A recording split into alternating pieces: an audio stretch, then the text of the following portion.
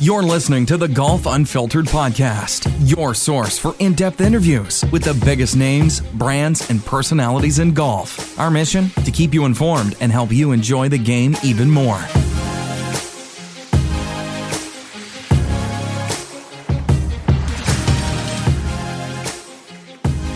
All right, everyone, welcome back to the Golf Unfiltered podcast. This is going to be a very different episode of the Golf Unfiltered podcast. Before we get there, I want to welcome back co-host Nikki Dunnigan. Nikki, it's been a minute since we've spoken. How are you?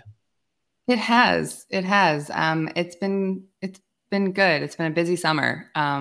Been all over the place doing a million things. So yeah, been good though. How are you? Yeah, I'm doing okay. You know, same busy summer. I know that Dan and I have done a couple shows. I've done a couple individual shows, as listeners to this know. And, you know, I think aside from this, well, first of all, it's nice to see that you got your power back. I know you got some bad storms out by you. Yeah, we did. We had a tree fall. I mean, thankfully it was towards the back of the property. It didn't do anything, but yeah, the power was going on and off all night. It went off the second I put my dino chicken nuggets in the toaster oven. Yeah. So, you know, that was a problem, but Yeah. yeah, power has been restored. We are good. There's no damage to the house, just lots of debris to clean up. So many leaves in the pool. But that is what my husband is for. So good old Jonathan Dunnigan, our honorary fifth member, I think, at this point. yeah. So at the top of the show, and first and foremost, I should remind everyone that we are powered by Bridgestone Golf, which is, I'm sure they're going to love the topic that we're talking about today. So listeners know that we have joined a new podcast network. It's the Believe.com podcast network. It's BLEAV.com. And one of the things that, Nikki, we were talking about was, hey, let's just do more topics. It doesn't necessarily have to only be about golf. We like other things than golf, right? And obviously, one of the biggest things of this summer that we've worked into our busy schedules are watching two of the most blockbuster movies that have come out in a long time, and that being Oppenheimer and Barbie. And so I finally had the chance to watch Barbie Sunday night. My wife and I went. Now, did you see both on the same day? Did you do the whole Barbenheimer? There you go. Did you do the whole? I did Barbenheimer. We went the Friday that it came out. We went to the Mall of Georgia. For those of you in Georgia who are familiar, it is the big IMAX theater here. Me and my best friend, who we're big movie nerds. We do the Oscars ballot and stuff together every year. Nice. She's also a teacher, and it was literally her last day of summer, and she was like, there's nothing I want to do more on my last day of summer than sit in a movie theater from 9 a.m. to 5 p.m. So, we went to the Mall of Georgia and started with Oppenheimer. Because originally, you're thinking like, let's start with the downer and then end with like the upper. After watching both of them, I was like, we should have gone the other way. We should. There was too much to think about. It was too heavy to then go into Barbie being like, hi, Barbie, I'm pink. And then like I was still like emotionally like, ooh, after Oppenheimer to then go right into Barbie and all the pink and the laughter. And I mean, it was a good release, but like maybe you should have done it the other way. Yeah, I could imagine. I was wondering how you worked it out. And my brother-in-law went to see Oppenheimer first, and that was probably 2 or 3 weeks ago. And my wife and I went and saw Barbie on Sunday, like I said. And I couldn't imagine, because I know that was the thing to do. The Friday, these two great directors, go watch them both in the same day. And holy cow. I mean, Oppenheimer being 3 hours long. And I think Barbie was over 2, if I remember right. 1 hour and 54 minutes. Yeah. Okay. Yeah. All right. So that's a commitment, like you said, from 9 a.m. till you did a 9 to 5, just all right there. Yeah. Well, that was the only time that we could find that had Oppenheimer. Yeah. We started Oppenheimer at 9 a.m., which was early. So yeah. Yeah. That's an early time to revisit one of the more dark times in our history with the Manhattan Project. Mm-hmm. But let's start there. So, and listeners, full disclosure, I mean, Nikki and I are just going to kind of riff on these two movies. So Oppenheimer, obviously. I should also disclose, if you've not seen the movies, I mean, sorry, we're going to probably talk about some spoilers here. Also, yeah, if you don't know history, right? There's some spoilers in the movie. Yeah. Maybe don't go see it if you don't know what happens. It's funny you mentioned that, because I was on the call with someone else who will remain nameless, and they're like, "Oh, what is Oppenheimer about?" And I'm like, oh, "Okay, all right, well." We got a long way to go. At any rate, we both started with Oppenheimer first in our experience.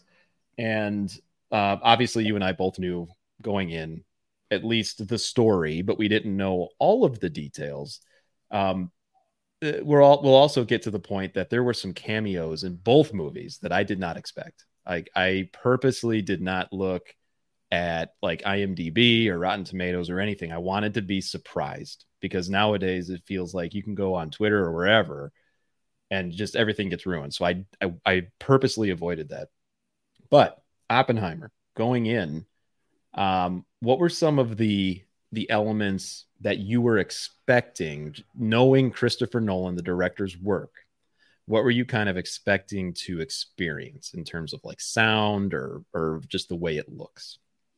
So, like I said, we saw it in IMAX. So I was fully expecting a lot of on-screen things that like make the whole theater, like make you feel the movie all around you. Mm-hmm. And yes, he is an excellent storyteller. Yes, he is great at casting, as we have seen.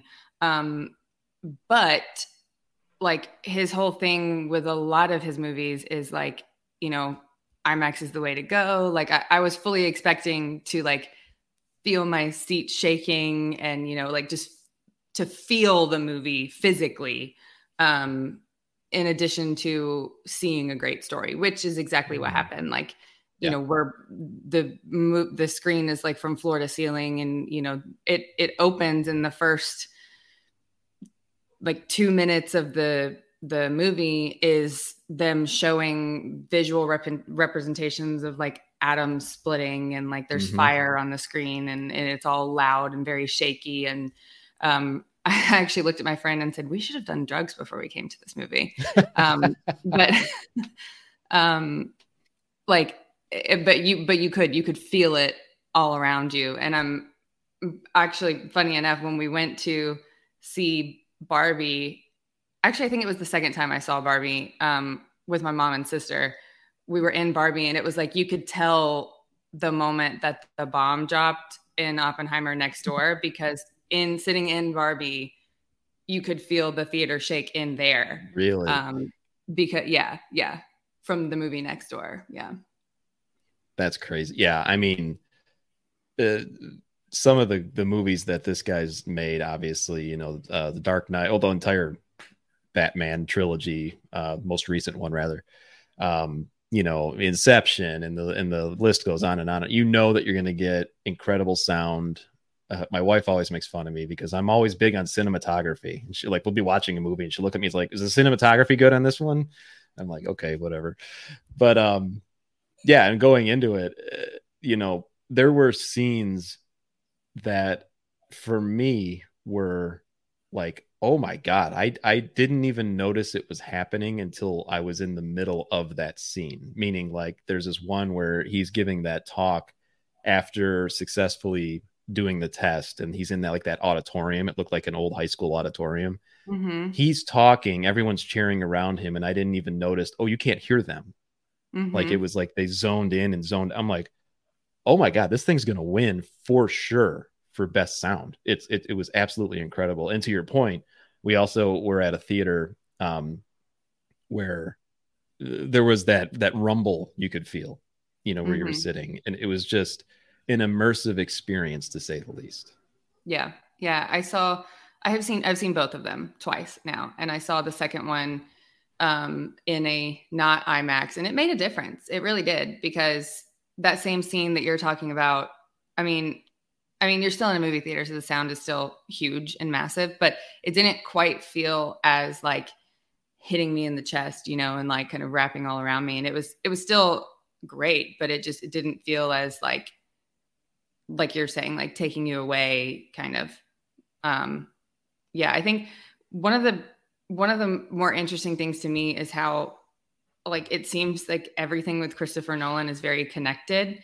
And he's very big on like, if I've put you in one movie, I'll put you in another, and everybody knows, like, oh, well, Leo's been in a lot of his movies. And obviously, is it Cillian or Killian?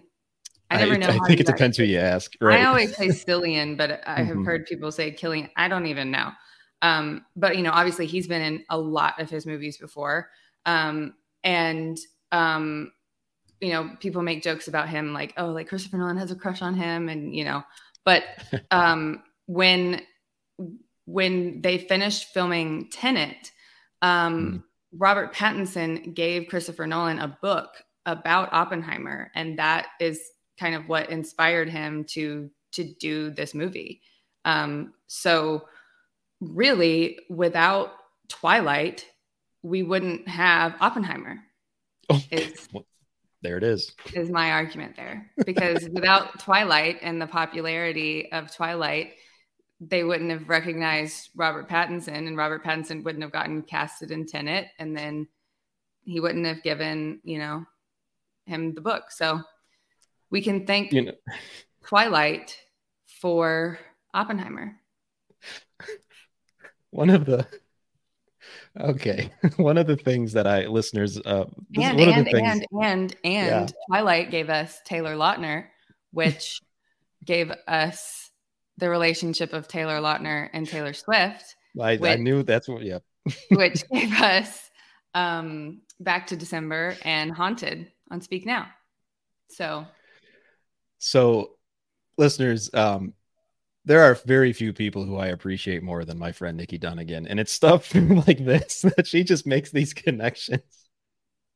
Everything you just said was true. It's absolutely true. I was thinking, what a weird gift for Robert Pattinson to give. Like, here's this book about the hydrogen bomb or the, what? But yeah, it makes sense. They were playing chess. Yeah. Yeah. So, all right. That just totally threw me, but I loved it. Now I didn't know, I'm kind of a history geek. Knowing what we know, from the aftermath and all the technology that came out of everything that Oppenheimer did. For me, watching it, super cool to see Einstein depicted. It's just the fact, oh, okay, there's Einstein. And it's like, oh, that's neat. We're going to talk about that now. And then there was this interactivity among Robert Oppenheimer and then all of the other scientists of the time. Like, I didn't realize they were so close knit. Like, everyone knew who they were. And I was thinking, like, all right, is there anything that is similar to that in that it's such a small world? And I'm not trying to force or like shoehorn golf into this at all. But I just shoehorned golf and Oppenheimer and Twilight. So like, fair enough. Go ahead. Yeah. I mean, it's like in golf, this little golf niche media thing that we do. Everybody knows everybody. But it was just like, I was watching, I'm like, holy cow. Like, I didn't realize, he knew everyone in Germany and they knew everyone in Sweden and Russia and all that. And they were just like this little club that were recruiting each other and they were competing with one another. That was the competition. Everyone talks about the United States versus Germany at the time, of course, for good reason. But in our reality, these intellectuals were competing with one another. That was surprising to me to see it, how well done it was done. It's like there was an article that I want to say that Golf Digest did a couple years ago about, I don't know if this was the exact title, but like the theme of it was basically like the 6 degrees of Hallie Ledbetter, and how like everyone knows her or is connected to her in some way. And like, is like, please do not take this the wrong way or requote or quote this the wrong way, because I am not saying that Hallie Ledbetter is the Robert Oppenheimer of golf, but like is like the way that everyone was connected vaguely like through him, like that could be like, you know, everyone is connected vaguely. Everybody knew him somehow, and that was how everyone was connected, was through him. Yeah, it was truly wild. Hallie Ledbetter being Please do not pull that quote and say, I'm saying that right now. Do not pull that quote. And I promise I will not do that. The cast of characters that come in and out of this extremely long movie, I assume that you've seen JFK from the old Oliver Stone epic masterpiece, shot in a very similar way. There were black and white parts. There were the you know, it kind of helped guide the viewer through, all right, this was then, this is now. And then just the people who would make cameos in and out, you know, it was truly just staggering up into, and again, spoiler alert, you know, Harry Truman. I mean, I didn't even know that Gary Oldman was in this movie. And then all of a sudden it's like, oh. I, like you, did not look up the cast ahead of time. I knew the cast from the trailer. So I knew like Emily Blunt. I knew like Robert Downey Jr. I knew Matt Damon. That was about it. And the second they like, because, you know, they had him out of focus. They waited. They like slow panned up to his face. The second he started speaking, I went, that's Sirius Black. That's Gary Oldman. I clocked him instantly. And it's only because he's an actor that I love so much.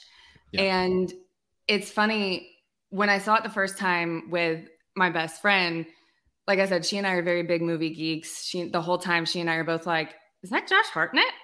That's not Josh. That Josh Hartnett? Yeah. We're like, is that Josh Peck from Drake and Josh getting more screen time than like Oscar winner Gary Oldman and Oscar winner like Rami Malek? Are you kidding me? But you know, we're clocking all these different people, and then I go to see it a second time with my husband, and again, I have seen it. I know who's coming. He doesn't, and I'm sitting there like, and I'm like, do you know who that is? Do you know who that is? And he's like, give me a second. And I'm like, I'll give you 2 more seconds and I'm telling you who it is. And he's like, I don't know. Who is that? He looks so familiar. And when I told him, he goes, what? That doesn't even look like him. I was like, yes, it does. It obviously does. And like, I was so mad that even after I told him that he hadn't put it together. But yeah, the cameos were great. Some of the, I wouldn't say they're cameos because it wasn't an actual like actor, but some of the like even some of the like the Einstein pull-ins felt a little,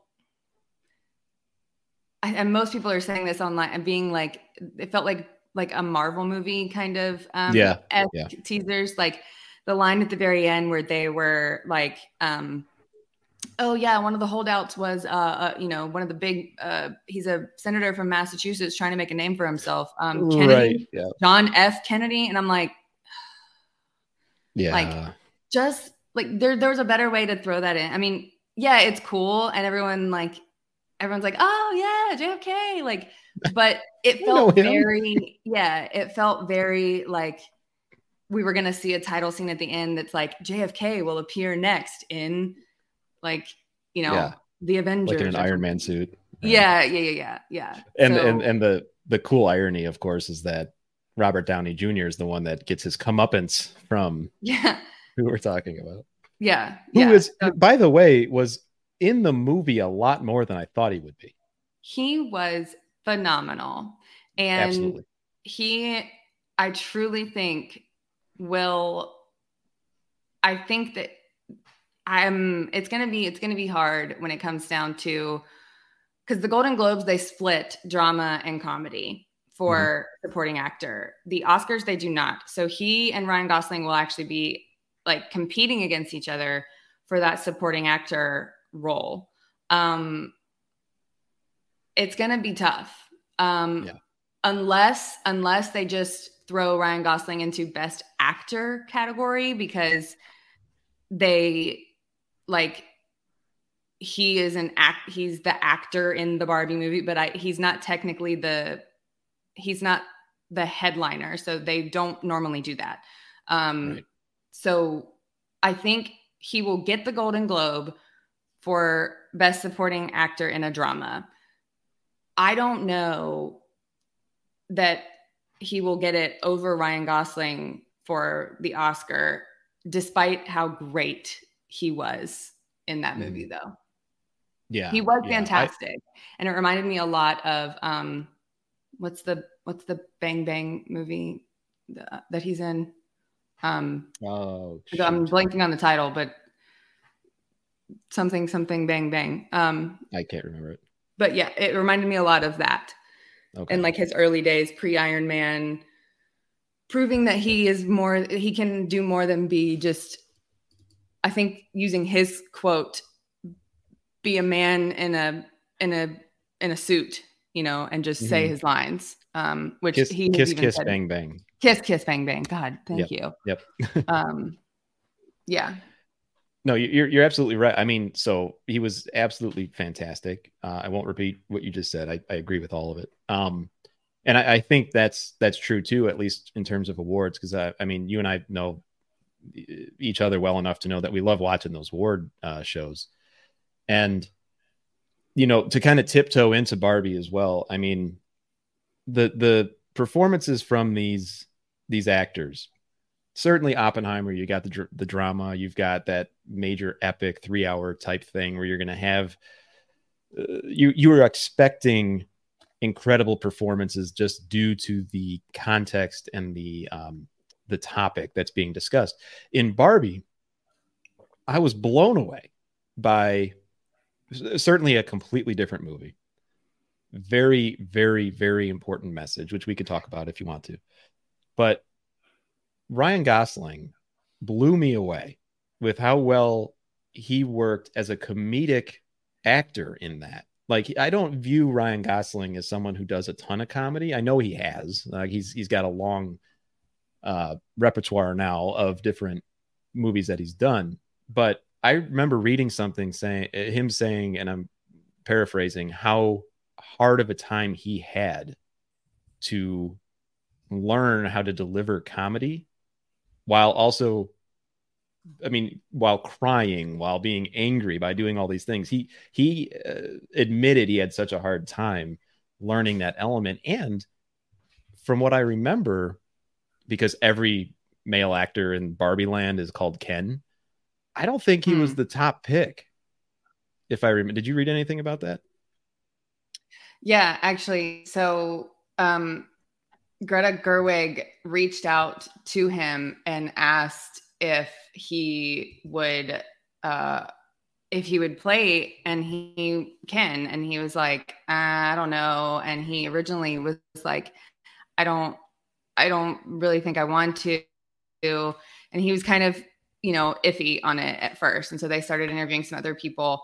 And then because he's got a couple kids, and he went outside into the yard and he saw his daughter's Ken doll. I'm paraphrasing this story here, but sure. He told this on, I don't remember which late night show, but he saw his daughter's Ken doll in the dirt like this.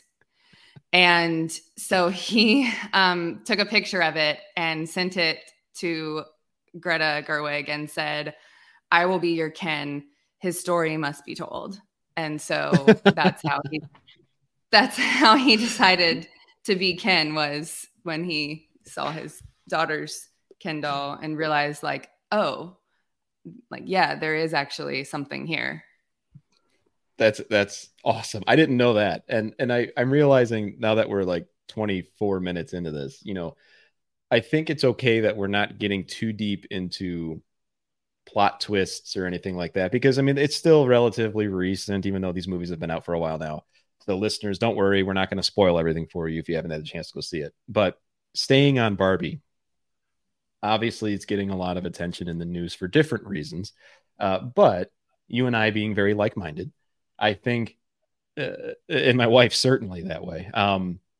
Watching this, knowing what we knew going in, it was almost very difficult to avoid kind of all right, well, this isn't going to meet the movie you thought it was going to be.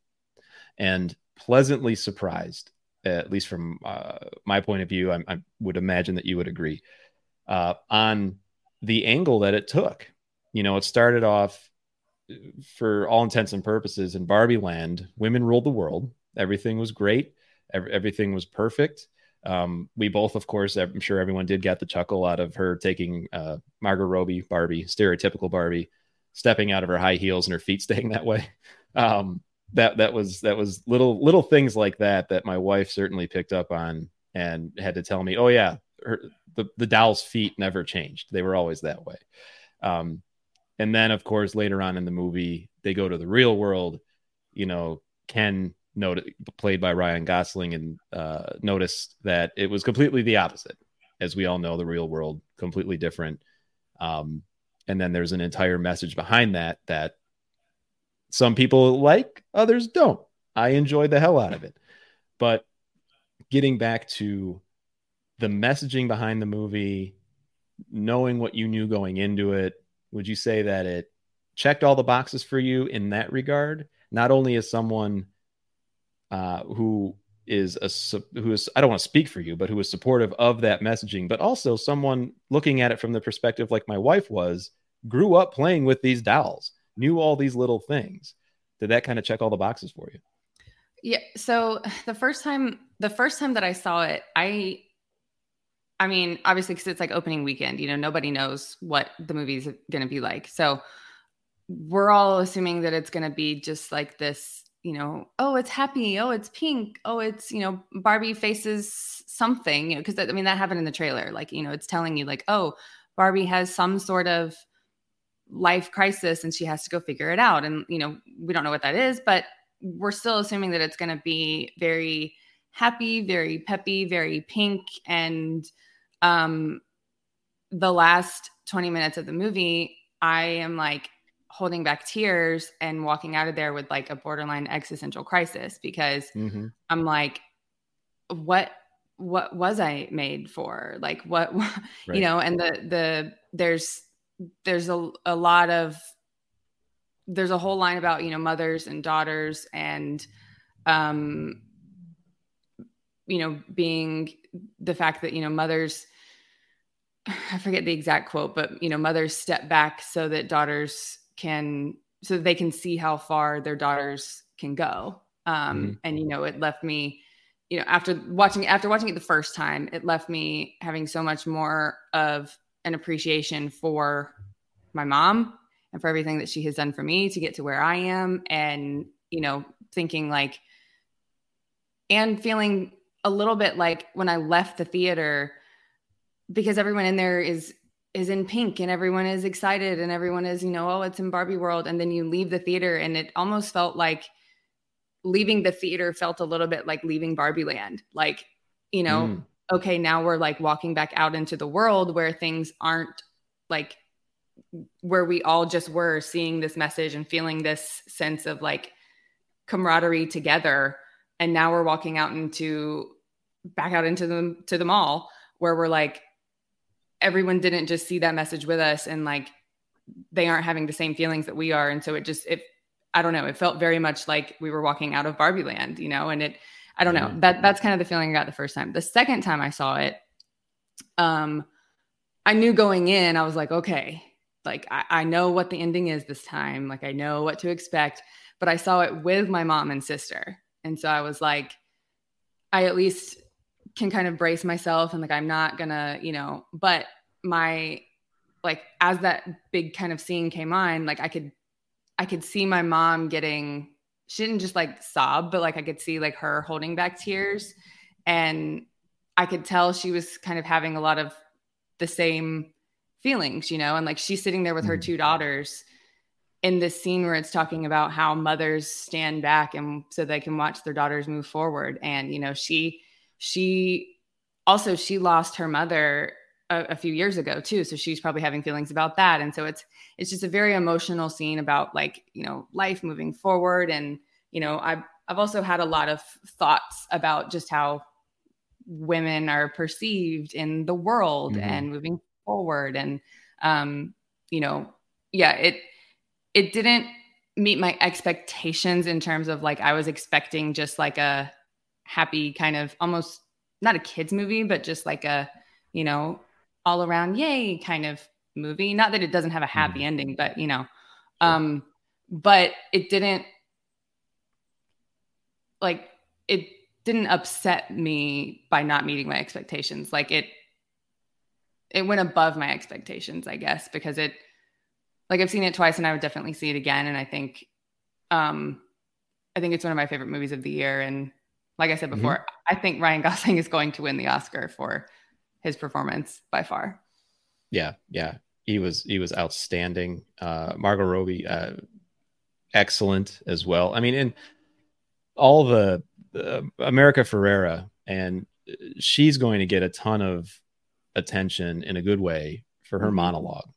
And holy cow. I mean, if anyone's on TikTok, you probably saw version just in your algorithm, it may pop up. And it's so good. And obviously being a male and having not played with, you know, Barbie and Ken growing up, having a sister who did, married to a wife who did, similar, looking over at my wife, those parts of the movie that you were just describing, she was also holding back tears, you know, and it was one of those things where it's like, okay, I'm sitting here observing this movie, taking it in, catching the little inside joke type things that they would throw out there. Very well done. But also the way that they would frame things that were done in a comedic way. One that springs to mind is when they first get into the real world. Barbie's walking around with Ken and Barbie says, I'm feeling this type of conscious, and it's like of myself, and, you know, just kind of stuff like that. And then where Ken's saying, oh, I feel admiration, or however he put it, little things like that were done to get a chuckle out of you. But then I look over at my wife and she's just kind of like, yep, that's how it is. And so our theater, because you had mentioned, you know, the kids and dressed up in pink, and we had a bunch of kids in our theater. It was a Sunday night. I was actually surprised at how many there were. And I'm watching there, and so many thoughts are going through my head, like, wow, this is so important for all of you to be watching this. But also, I don't know what you expected to come in. You know, like, you're not going to get the movie that you probably thought you were getting, young lady. But I'm glad that you're here to watch this. And it's just so darn good. I mean, I don't want to put you on the spot, but between Oppenheimer and Barbie, in your mind, Nikki, which one was the better movie? Oh, Barbie. Like, hands I would down. agree. Yeah. Absolutely. When we were leaving the theater, there was the first day that we saw it, it was mostly like adults and teenagers. There was a few young kids. The second time that I saw it, there was a handful more like younger kids. And we were leaving the theater, and the seat directly in front of me was a mom and a little girl, and she had like pigtails and like bows. I mean, they had gone all out with the pink. And when they were leaving the theater, that it made me laugh. But then at the same time, I was like, oof. I mean, yeah. She said, she goes, what's patriarchy? And like, oh man, because, you know, they talk about it so much in the movie, and, you know, it's one of the words that they use over and over and over. And like, you know, it's something that, like, obviously it's going over her head, and it's not meant for her in that moment. But like, at the same time, it was funny to me and I laughed, but at the same time I was like, good, ask the question, like, have somebody have to tell you what it is, like. But yeah, yeah. Well, there was that very overt message in Barbie. Certainly loved every second of it. There was the historical overtness, if that's a thing, of Oppenheimer, where the main attraction of Oppenheimer was the invention, on paper, was the invention of the bomb. The underlying connotation was, look at all the BS that he had to go through. And I'm speaking about like the secret hearing that he had to go through, and that was completely set up against him. And the political undertones, of course, that we won't go too deep into, but it was almost like, okay, it's, and this is in reference to some of the criticism that I think Barbie is unfairly receiving. You go into Oppenheimer knowing that there's going to be a political component to this because it's a historical movie. Mm-hmm. You go into Barbie, you're not expecting that, but holy cow, it's such, in my opinion, it was done so much better to get that message across in Barbie than it was in Oppenheimer. And I don't know if that's just because it was expected in one movie and not the other. I don't know. How do you feel with that whole undertone? I think one of the biggest scenes that struck me in Oppenheimer is at the end when they're doing the question or trial for him. Yep. You know, they've already questioned everybody else. They're now putting him on the stand, and really they're questioning him about his morals and like his moral dilemma and why he all of a sudden felt like, you know, oh, well, you built the bomb and now you like suddenly felt like you didn't want to build the bigger bomb, the H bomb, basically. Why, like, when did your morals kick in? And they're trying to get at the fact that like your morals kicked in because you felt bad that the Russians, that there was a Russian spy, and you feel bad that you let the Russian spy in and get the plans, and you don't think that we should build a bomb anymore because you feel bad that you let a spy in. That's what they are trying to get him to admit to. That's what they're trying to imply. They're trying to dig at him and get him to say. He is what they're forgetting, and what I think what my interpretation of the whole scene is they're forgetting that he is a scientist. He thinks like a scientist. He thinks extremely logical. And they outline this throughout the entire movie. Mm-hmm. And he thinks extremely logical. And he said this when he was like, I don't have to join the Communist Party to like think ideologically. Like, I don't have to sign a card and join the Communist Party just to disagree with this person. Like, because I also don't agree with everything in the Communist Party. Like, and, you know, he also said, like, I can build a bomb and I can explore these scientific things because I am a scientist, but my heart can also disagree with using this bomb on people. And just because I am building the bomb, like the way that his mind works is that he thinks that just because I am building the bomb doesn't mean that I agree with using the bomb on innocent people. And he thinks that those are two different things. He thinks that he can get away with still building the bomb and like not be held accountable for the using of the bomb, because that's the way that his logical science brain works. And what they're trying to convey to him is that's not how the world works. That's not how the world is going to see you. The world is going to see you as the one who built the bomb and took part in helping drop the bomb. And I think that's why the Truman scene is so important. And they were like, Truman was like, you didn't drop the bomb. I dropped the bomb. Right. And that, I don't know. I think that was a big piece of it for me, was like, there was that was what they were driving home the whole time, was like his scientific brain not being able to differentiate between the two. And then that final scene when he's like, I think we broke the world, is when he's able to like put them together and be like, oh crap. Like, just because I thought I could build it and disagreed with it, like it didn't matter. It was going to happen anyway. And now we broke everything. Like, and Right. those two thoughts finally kind of came together. That was my kind of interpretation of the political aspect of it.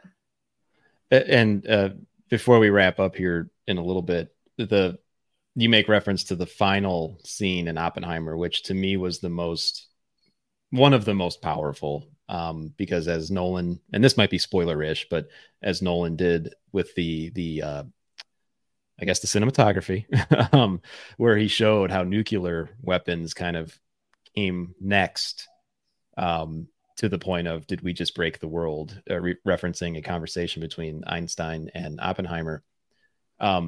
Conversely, the final scene in Barbie was that solidified, I think, oh, by the way, we could still laugh. Yeah. We could still laugh at this.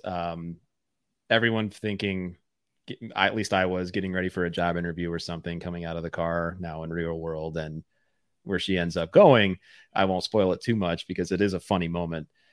I think that was a very important scene for Barbie insofar as happy ending, heavy content, heavy message, important message.